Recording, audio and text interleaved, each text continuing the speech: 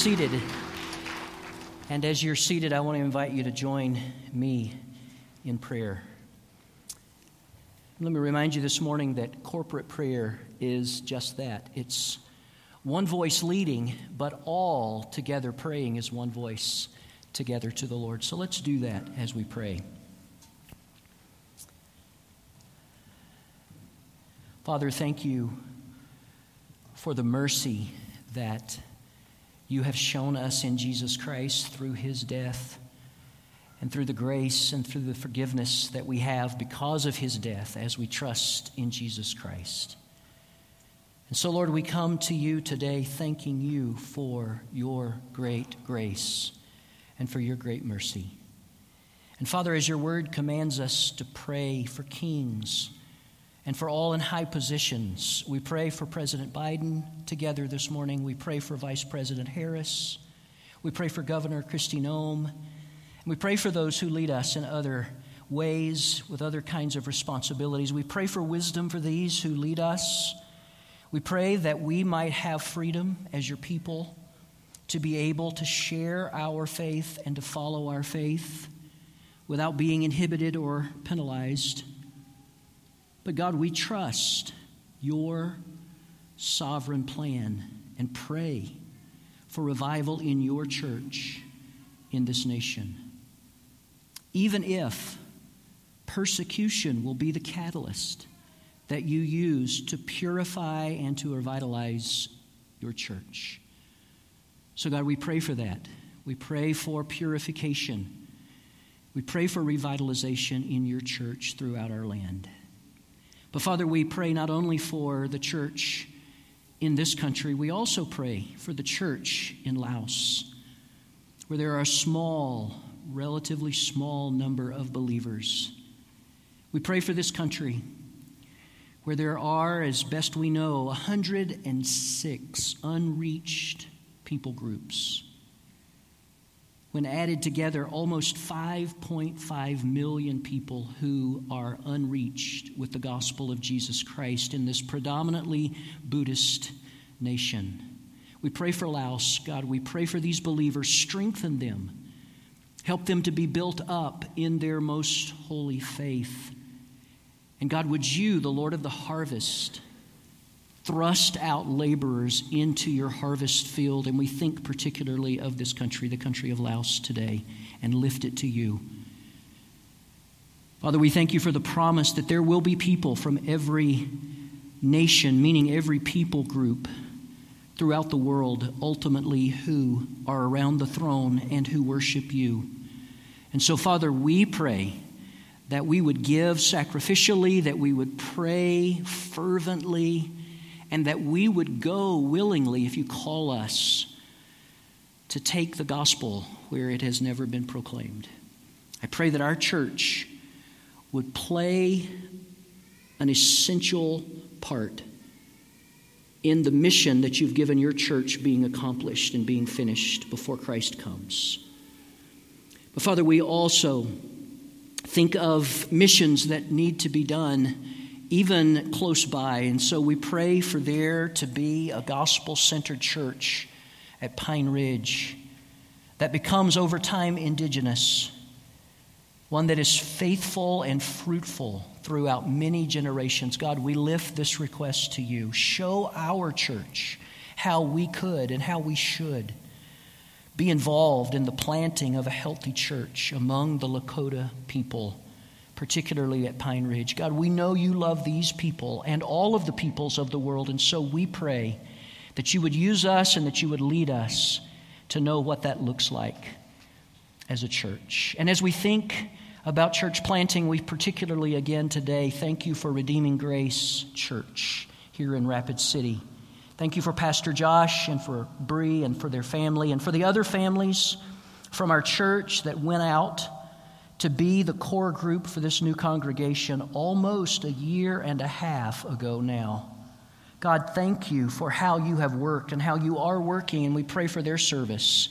As we're meeting here and they're meeting there, we pray your blessings on the work there. And God, we thank you also, particularly as we think about Redeeming Grace Church, we thank you for Gary Lydell and his family who've moved here to Rapid City from Michigan recently, just this past week, for Gary to join the Timothy Pastoral Apprenticeship Program at Redeeming Grace Church. God, would you bless Gary and his family as they adjust to living in a new place, and as he starts taking classes, and as he begins to have opportunities to engage practically in ministry, to prepare in the future for pastoral ministry. God bless Gary and his family. And Father, as I think about Pastor Josh leaving from our church staff to plant this church, I thank you for the two pastors that I'm privileged to serve alongside as vocational pastors. Thank you for Pastor Joel.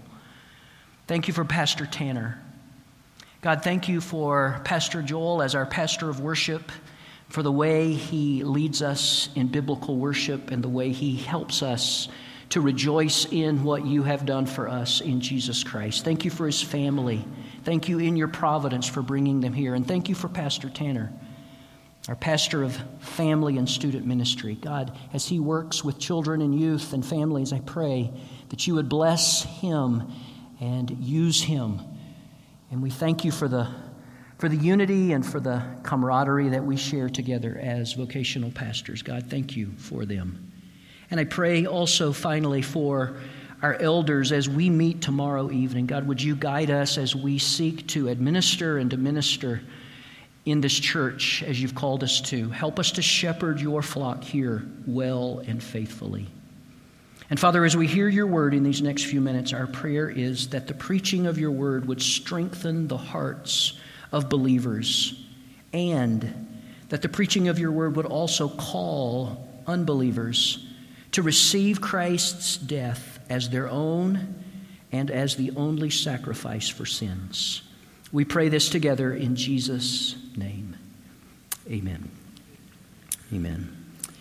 Let me invite you as we begin to take your Bible and turn in the book of Hebrews. We've been making our way now for quite some time, verse by verse, through the book of Hebrews, and we're in the last chapter of the book of Hebrews. By the way, by way of an announcement, we will do again this summer what we've done now for the past 3 summers. We're going to be going back to the book of Psalms, and we'll be walking through a section of the Psalms this summer, beginning on the last weekend of this month. That will begin our summer schedule.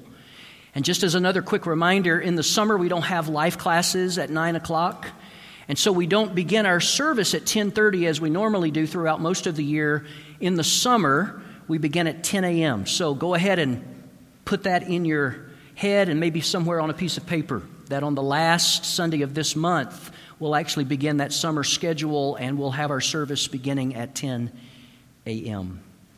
Hebrews chapter 13, verses 7 through 16 are the verses that we're going to be focusing on this morning. And if you don't have a Bible of your own with you this morning, there are Bibles underneath the chairs in front of you, and I hope you'll reach underneath and take one of those blue Bibles and follow along on page 1009. And by the way, if you don't have a Bible and you'd like to have the blue Bible from underneath the chair in front of you, it is our gift to you. We are more than glad to have you take it and to read it. We would love for you to do that. Hebrews chapter 13, beginning in verse 7 and going down through verse 16. Remember your leaders, those who spoke to you the word of God. Consider the outcome of their way of life and imitate their faith. Jesus Christ is the same yesterday and today and forever. Do not be led away by diverse and strange teachings, for it is good for the heart to be strengthened by grace, not by foods, which have no benefit for those devoted to them. We have an altar from which those who serve the tent have no right to eat.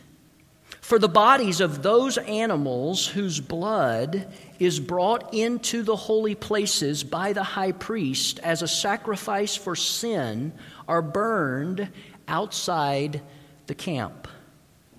So Jesus also suffered outside the gate in order to sanctify the people through his blood. Therefore, let us go to him outside the camp and bear the reproach he endured. For here we have no lasting city, but we seek the city that is to come. Through him, then, let us continually offer up a sacrifice of praise to God. That is, the fruit of lips that acknowledge his name. Do not neglect to do good and to share what you have, for such sacrifices are pleasing to God. We prayed just a few moments ago together about the country of Laos. I read just this week about Christians in Laos. A very small number of people in this Buddhist nation are followers of Jesus Christ. And almost inevitably, when a person in this culture trusts in Christ and confesses Jesus as their Lord and Savior, they are forced to leave the villages that they are in and that they have grown up in for most of their life. Because, again, the Buddhist faith won't tolerate those who turn to faith in Jesus Christ. And so Christians in Laos are rejected by their families and by those who are like family to them for most of their lives. They're isolated from their families. The book of Hebrews, as we've been seeing for the last several months, is a book that was written to Hebrews who confessed Christ as their Savior, as their Messiah. And we've seen in the context of the book that many of them obviously are being pressured and some even persecuted by their own people, by the other Hebrews who have not confessed Jesus Christ as their Lord and Savior. And so they are also under a great deal of stress. And essentially in our text this morning, the writer of Hebrews is saying that they are to go to him, Jesus, outside the camp. You may have noticed at the beginning of verse 13 in our reading the word therefore, which signals that a conclusion is coming, right? Verse 13 begins that way. Therefore, let us go to him, meaning Jesus, outside the camp and bear the reproach he endured. In other words, these Hebrews who had confessed Christ were now going to need to go outside of. They already had certainly begun this process, but they were going to need, the writer says, to go outside of the camp of Judaism. Those who were still practicing the faith as given to their forefathers under the old covenant. And this would likely result, and for many probably already had, resulted in them being separated from their families rejecting them for doing this. And so that's the essence of what we're going to see in our text. But let's notice several things that we're specifically and that they were specifically encouraged to do. The first thing we see at the beginning of our text is this. They were encouraged, and we are being encouraged in these first few verses to be steadfast in truth. To be steadfast in truth. And as the passage begins, he says essentially this: be steadfast in truth like your leaders in the past and like Jesus Christ. Be steadfast in truth. Verse 7 says, remember your leaders, those who spoke, notice that's past tense, those who spoke to you the word of God. Remember the outcome of their way of life and imitate their faith. So he begins here by saying, remember your leaders, past leaders. These are leaders who have now died. And he's saying, remember them. They spoke the word of God to you, the truth to you. And, he says, remember or consider also the outcome of their faith or their way of life. Now, the word outcome here literally means exit, a reference to their death. And what he's saying is, remember how they not only lived, but how they died, trusting in Jesus Christ, confessing Jesus Christ as their one and only hope in life and in death. They had died in faith. They had finished the race that the writer of Hebrews talks about just a little bit before chapter 13. They had finished this long-distance race called faith, and they had finished well. They had kept the faith, as Paul says toward the end of his life. And he says, remember them, consider them, imitate their faith. There's something powerful about people who have gone before us and have now died, who've left us a legacy of faithfulness to Jesus Christ, who've been steadfast in their faith in spite of all kinds of opposition and all kinds of pressure in the opposite direction. So what I want to encourage you to do in light of the way our text begins this morning is this. If you are a person who confesses Christ, I would encourage you to read about faithful Christian leaders who have gone before us. Read Christian biography is what I'm saying. You'll find it very encouraging. You'll find the examples of these leaders, Christian leaders in the past, very encouraging. And let me get real specific. Let me recommend a book that you might consider if you'd like to do this. The book is called 21 Servants of Sovereign Joy, written by John Piper. What he does in that book is this. He takes really the life stories of 21 outstanding Christian leaders in the past who were exemplary in many ways that we can imitate and that we can learn from, who lived and died faithful to the Lord Jesus Christ. Again, 21 servants of sovereign joy. And what Piper does is he takes what could be a huge biography and he summarizes the lives of these Christian leaders from the past so that we get a sense of who they were and what they did. And I would encourage you to consider that. I have found it to be incredibly helpful and inspiring. Another thing I would want you to consider as we think about these leaders that are referred to at the beginning of this chapter is this. Would you pray? I'm asking you specifically, especially if you're a member of this church, would you pray for those of us who are leaders in this church right now? Pray that we will be faithful, that we will speak the word of God to you faithfully, and that we will live our life in such a way that we will in the end die strong, faithful to the truth, steadfast in the truth of the Lord Jesus Christ. Pray that for us. I referred to this song several weeks ago that I thought again about this week, that I remember when I was younger.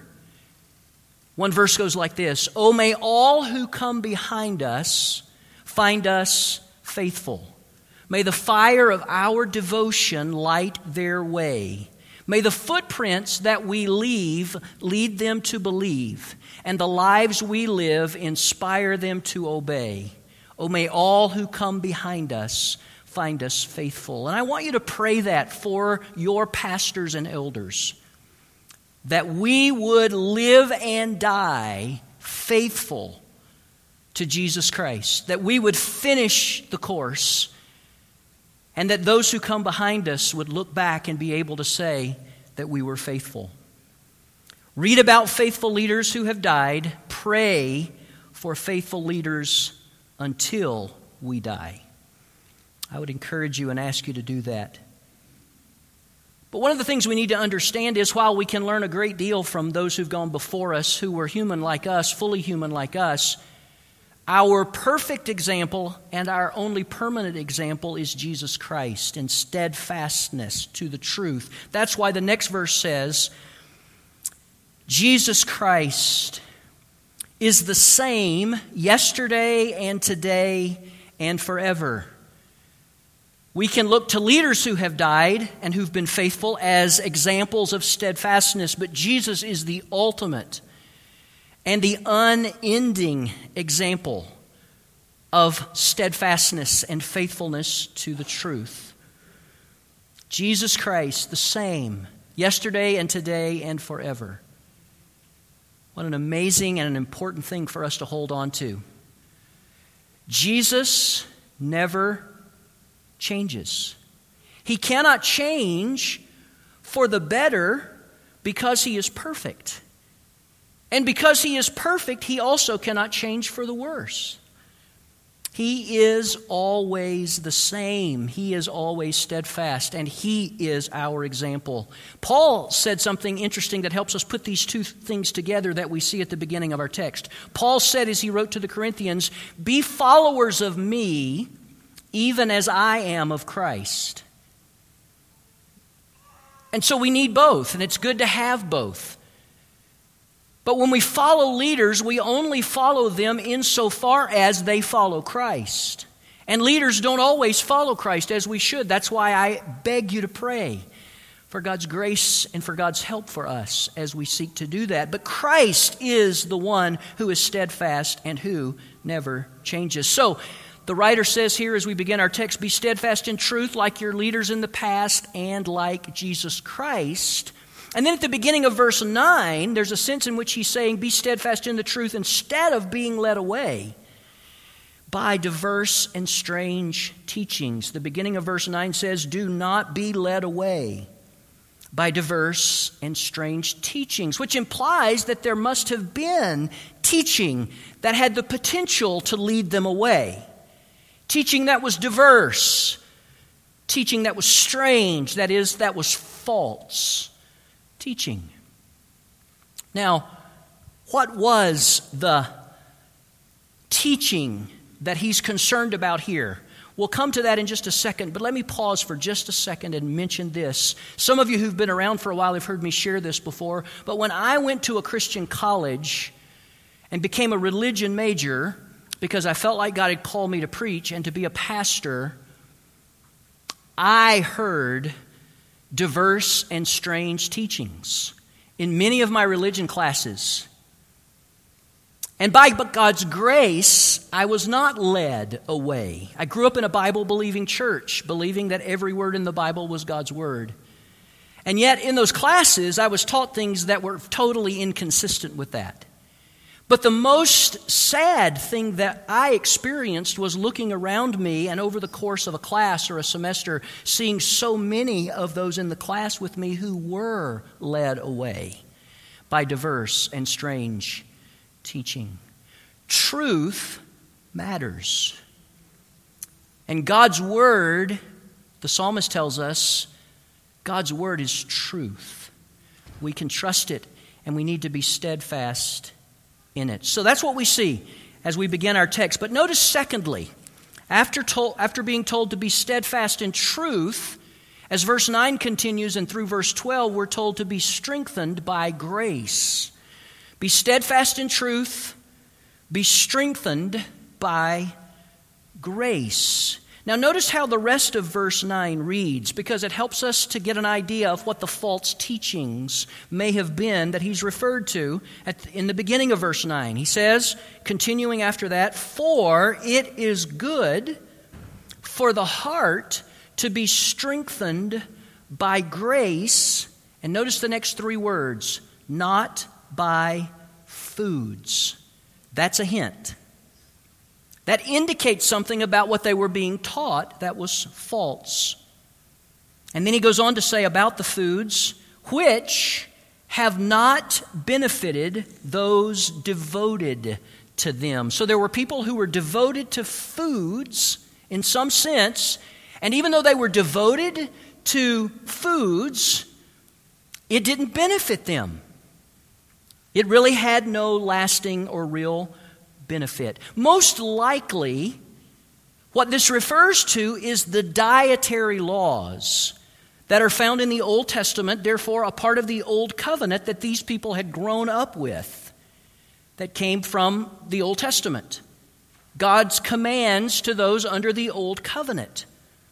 And so there were probably those who were family and like family to these who had confessed faith in Christ, who were also themselves Hebrews, and they were possibly being pressured by their family to sort of mix Christianity with Judaism, to mix the New Covenant with the Old Covenant.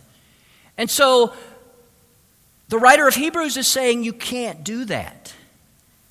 You can't do that because we are saved by grace alone, through faith alone, in Christ alone. And Christ has fulfilled all that the Old Covenant was ultimately foretelling and foreshadowing. And so if you add anything to Christ, then you cease to have grace alone and faith alone and Christ alone. If you trust in anything beyond Christ to contribute to or believe that it's necessary for your salvation, then you've ceased really to believe the Christian gospel. Not by foods. Not by foods, we're told in verse 9. But before that, he says it's good for the heart to be strengthened by grace instead of foods. So whatever was being promised by those who kept the Old Covenant, who were trying to keep those or get those who had confessed Christ to do at least some of what they had done before, what they evidently thought was this food was somehow going to strengthen them in their relationship with God. But that is not at all the case, the writer tells us. And then notice what he says as he continues in verse 10. We, meaning himself as the author and those who've confessed Christ, and therefore us as Christians, we have an altar from which those who serve the tent or tabernacle have no right to eat. What's he saying? He's saying those of us who are confessing Christ and trusting in Christ and his sacrifice, we have an altar. Why does he say that? Because in the tent or in the tabernacle and then later in the temple, there were altars and animals were slain and placed on those altars as sacrifices for sin, or their blood was sprinkled on those altars to atone for sin. And now what has happened, the gospel says, is that Jesus has fulfilled that. So our altar is the cross of Christ. Our altar is the cross of Christ. That's where the sacrifice was made, that all of the animals before that were sacrificed were they were all ultimately pointing to the sacrifice that Jesus made upon the cross. And those who were still under the Old Covenant have no right to eat from that altar. Meaning, because they don't have faith, they don't have access, they don't have the right to eat from that altar. But only those of us who have trusted in Jesus as our one and only sacrifice. Then in verse 11, he talks about the bodies of animals that were, under the Old Covenant, offered on altars, killed upon the altars, their blood sprinkled upon the altars for sin, as sacrifices for sin. He says, interestingly, that they then, after that, these animals, their carcasses, were to be burned outside the camp. So here's the way the Old Testament said it. There were certain animals that were to be sacrificed on certain altars on certain days. And then after they were sacrificed, or their blood was put on these altars, those animals were to be taken outside of the camp of the people of Israel and they were to be burned.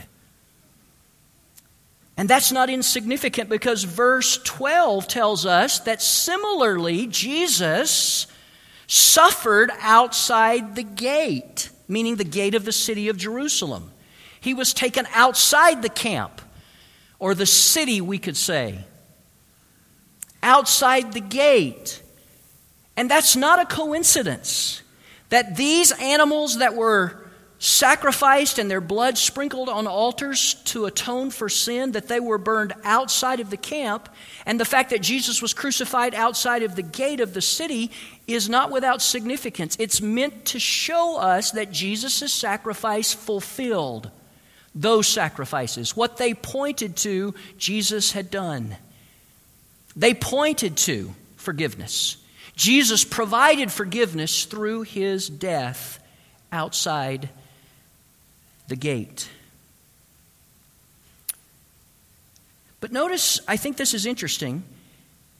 He talks about grace in the second part of verse 9, and that grace is what strengthens our heart as believers, and it's not food. And so I think there's a parallel here.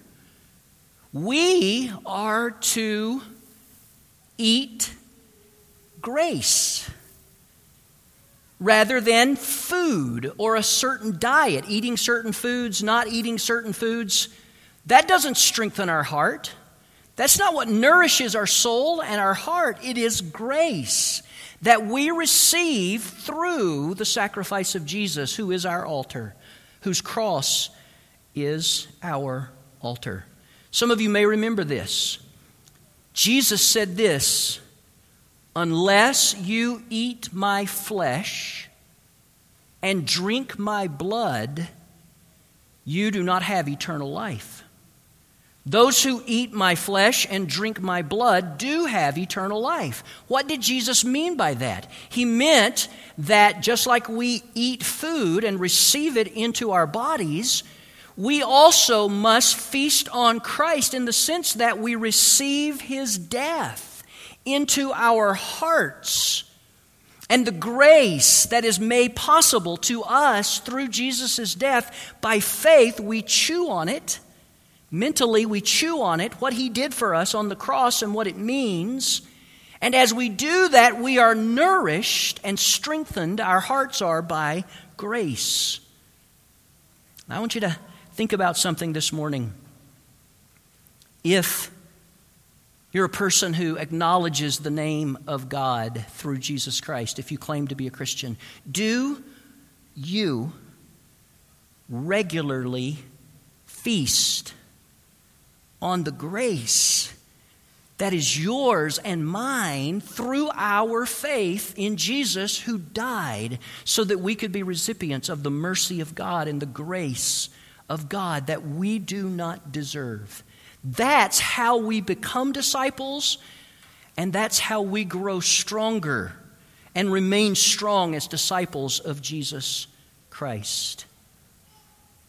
The book of Lamentations talks about the fact that we have new mercies every morning. Every day we should begin our day rejoicing in the mercies that are ours every single day, the grace that is ours every single day through the cross of Jesus Christ. And maybe there are those of you who are here and you're not sure about where you stand in terms of faith, in terms of your relationship with Christ. Let me urge you to do this. Receive this grace. Receive God's grace, God's unmerited favor and forgiveness that can be yours through trusting in Jesus and his sacrifice on the altar of the cross. Receive his death as your own and as your only hope of being in right standing before God and being the recipient of his grace. The grace of the cross. The grace of the cross assures our forgiveness and inspires our holiness as those who are the people of God. The Bible talks about how sometimes people misuse and misunderstand the grace of God. The idea that God freely forgives and forever forgives those who believe. Some see grace as permission to sin. I'm forgiven. God's already forgiven me of all my sins. That's a misunderstanding of grace. Grace does not give us permission to sin, but what it does is it gives us power to not sin. It gives us the power and the motivation to be holy in gratitude for the forgiveness that is ours. Trust in Jesus. and in his sacrifice as the only place, the only altar where a sacrifice has been made or will ever be made that can atone for your sins and put you in right standing before God.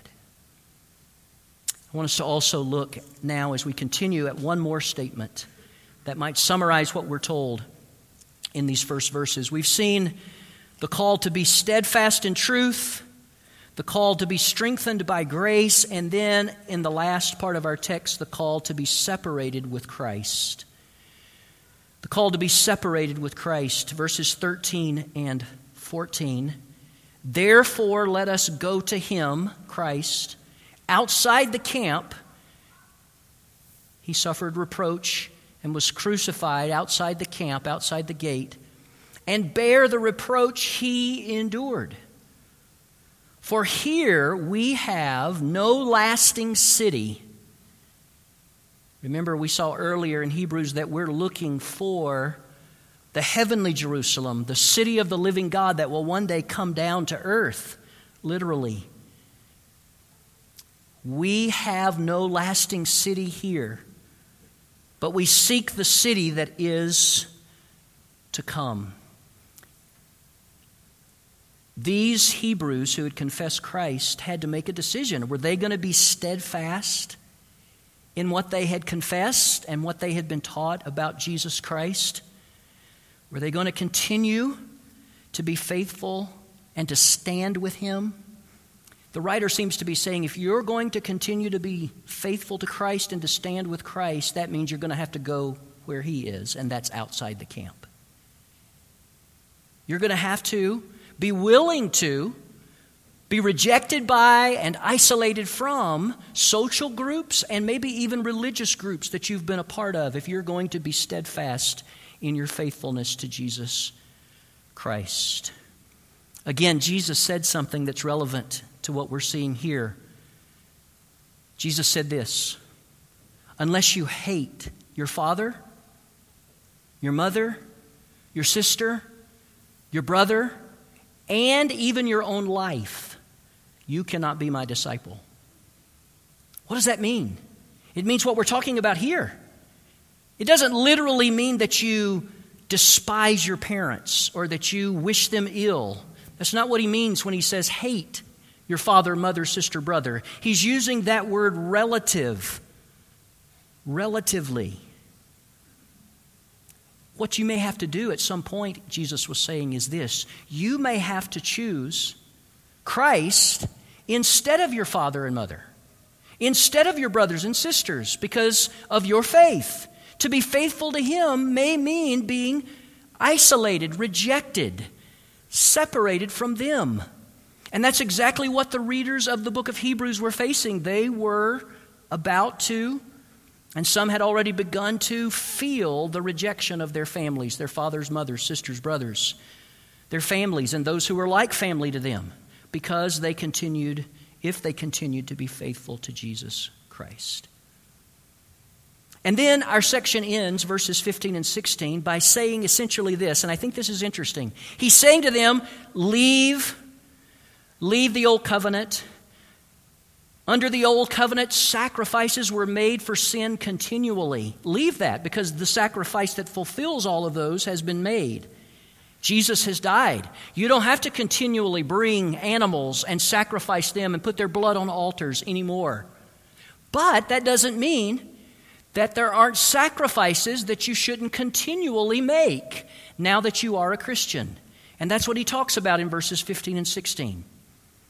We still continue to make continual sacrifices now that we have come to Christ. Just we see that none of them are for sin, because Jesus' sacrifice was for sin. And we see two kinds very quickly. In verse 15, we see the first kind, which falls under the category of our words. Our words are means through which we can worship. Remember, toward the end of chapter 12, the book of Hebrews challenges us to offer to God acceptable worship. To offer to God in our daily lives acceptable worship. How do we do that? Well, we do that with our words. We do that with our words. And specifically, verse 15 says, through him, meaning Jesus, let us continually offer up a sacrifice of praise to God. That is the fruit of lips that acknowledge his name. What he's saying here is, if you have confessed with your mouth the name of God revealed in Jesus Christ, if you're a Christian, then what you should be doing is continually offering up to God a sacrifice of praise. Not because it adds to your faith or is something that works alongside your faith to put you in right standing before God. No, you are in right standing before God if you're trusting in Christ's death, his sacrifice. This is a sacrifice not for salvation, but from salvation. If you've been saved through faith in Jesus Christ, then flowing out of that should come praise with your lips. Now, our singing on Sundays is a big part of that. But I think the idea here, particularly using the word continually, is that we are to do this in our daily lives as Christians. So if you acknowledge God in Christ as your God, something to think about. Do you begin each day singing or speaking praise to God? And do you throughout the day verbalize your praise to God who sent his Son Jesus for your sins? Our words, we should be using our words to worship God continually. That's what verse 15 is saying. And then finally, verse 16, notice another category of sacrifices that we make as Christians, our works. Our works. Verse 16 says this, do not neglect to do good. That is, good works. Do not neglect to do good and to share what you have. For such sacrifices are pleasing to God. Such sacrifices are pleasing to God. Our works, that's another kind of sacrifice. Now again, good works are not added to faith for salvation. No. Faith alone, grace alone, Christ alone, right? That's how we are saved. His sacrifice for us. But our good works are not added to our faith for salvation, but because of our salvation, we do good. We do good works. We're not saved by faith and works. We're saved by faith that works, because faith works, right? Faith moves us to worship God through doing good. And then he specifically, the writer of Hebrews, refers to one way that we can do good, sharing what you have. Sharing what you have is one of these good deeds, good works that you and I can and should do as those who've been saved by faith in Jesus Christ. Sharing what you have. I think the implication is with those who maybe need, with those who don't have what they need. In the book of Acts and in the book of Galatians, reference is made to what's called the Jerusalem Conference. Paul went to Jerusalem, and the apostles in Jerusalem talked to Paul, and at the Jerusalem Conference, they confirmed that Paul wasn't preaching a different message, though he was preaching to Gentiles primarily, and they were preaching to Jews primarily. The leaders in Jerusalem said that they were preaching the same message. But what's interesting is when Paul wrote about that later in Galatians, he said, in addition to that they also, that is the leaders of the church in Jerusalem, they also ask that we would remember the poor. And then Paul says to the Galatians, the very thing I was eager to do. Now, what does that mean? They confirmed Paul's gospel as being the true gospel, the same gospel that they had received and that they were preaching. And then they say, and yes, one thing we want to make sure you don't do. We don't want you to forget the poor. We want you and those you preach to remember the poor. What does that mean? Does that mean sharing with the poor is a part of the gospel? No, it doesn't. But it does mean this: it is a clear implication of the gospel. Giving to the poor is not a part of how we are made right with God, but it is a product of being made right with God. We care about those who don't have. By the way, sharing what you have is also helpful in fighting what we talked about last week, right? The warning we saw last week about the love of money. In this same chapter, there's a warning given just before our text today that we not love money. And one of the ways to fight the love of money is to continue to share, to continually share what we have with others, to be givers. To be givers. Paul said, when they asked him to do this, to remember the poor, this was the very thing he said that I was eager to do. Paul was eager to do this. I want to say something that's really important, I think, this morning. Being eager to help the poor does not make you a liberal Christian. It makes you a biblical Christian. It makes you a biblical Christian. It makes you like Jesus, and it makes you like Paul. One of the ways Paul described our salvation was like this. Though he was rich, meaning Jesus before the incarnation in heaven, on the throne, though he was rich, yet for our sake he became poor. He became a man and he died on a cross, so that we through his poverty might be made rich. That's the way Paul explained the gospel to a church that he was talking to about an offering for the poor, particularly believers who were experiencing famine in another part of the world. Do you see what Paul is saying? He's not saying this is a part of the gospel, but he is saying this is a product of the gospel, and this is something that portrays the gospel. The gospel is generosity. The gospel is grace. And we should show that ourselves to others just like God has shown us, those of us who are poor.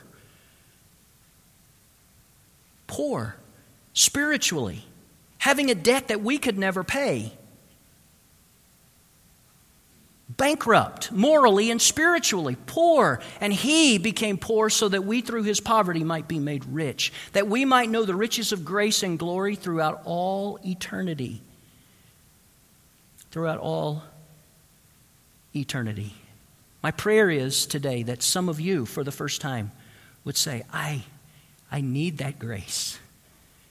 I want that grace that's given freely through Jesus Christ because of his sacrifice. God, have mercy on me. God, show your grace, your undeserved kindness and favor to me as a sinner. Forgive me of my sins. And for those of us who've said that, let's keep feeding on this grace. Let's keep feasting on this grace that God has shown us in Jesus Christ. Almost all of us know, if we know a hymn, almost all of us know John Newton's hymn, Amazing Grace. How sweet the sound that saved a wretch like me. I once was lost, but now am found, was blind, but now I see. 'Twas grace that taught my heart to fear, and grace my fears relieved. How precious did that grace appear the hour I first believed. Through many dangers, tolls, and snares I've already come. 'Tis grace has led me safe thus far. 'Tis grace will lead me home. When we've been there 10,000 years, bright shining as the sun, we've no less days to sing God's praise than when we first begun. And what will we sing? Grace. Grace. That's the only way we get there. And when we understand that, we become incredibly gracious with other people. It's a contradiction for a church or for a Christian to say they believe in grace and to be ungracious to sinners. God help us. God, help us to live lives that are aligned with the gospel. And for those of you who are here who haven't trusted in Christ, my prayer is that you would today do just that. Let's bow. God, we thank you today for this great grace. This great grace that we have through the cross of Jesus Christ. We have this altar. And we are receiving, those of us who've believed, we have received and we continue to receive by faith and to trust in that grace that you've promised us through Jesus Christ. Father, we thank you that Jesus was willing to suffer and to die for our sins so that we could be forgiven. Thank you for his cross, our altar. In Jesus' name, amen.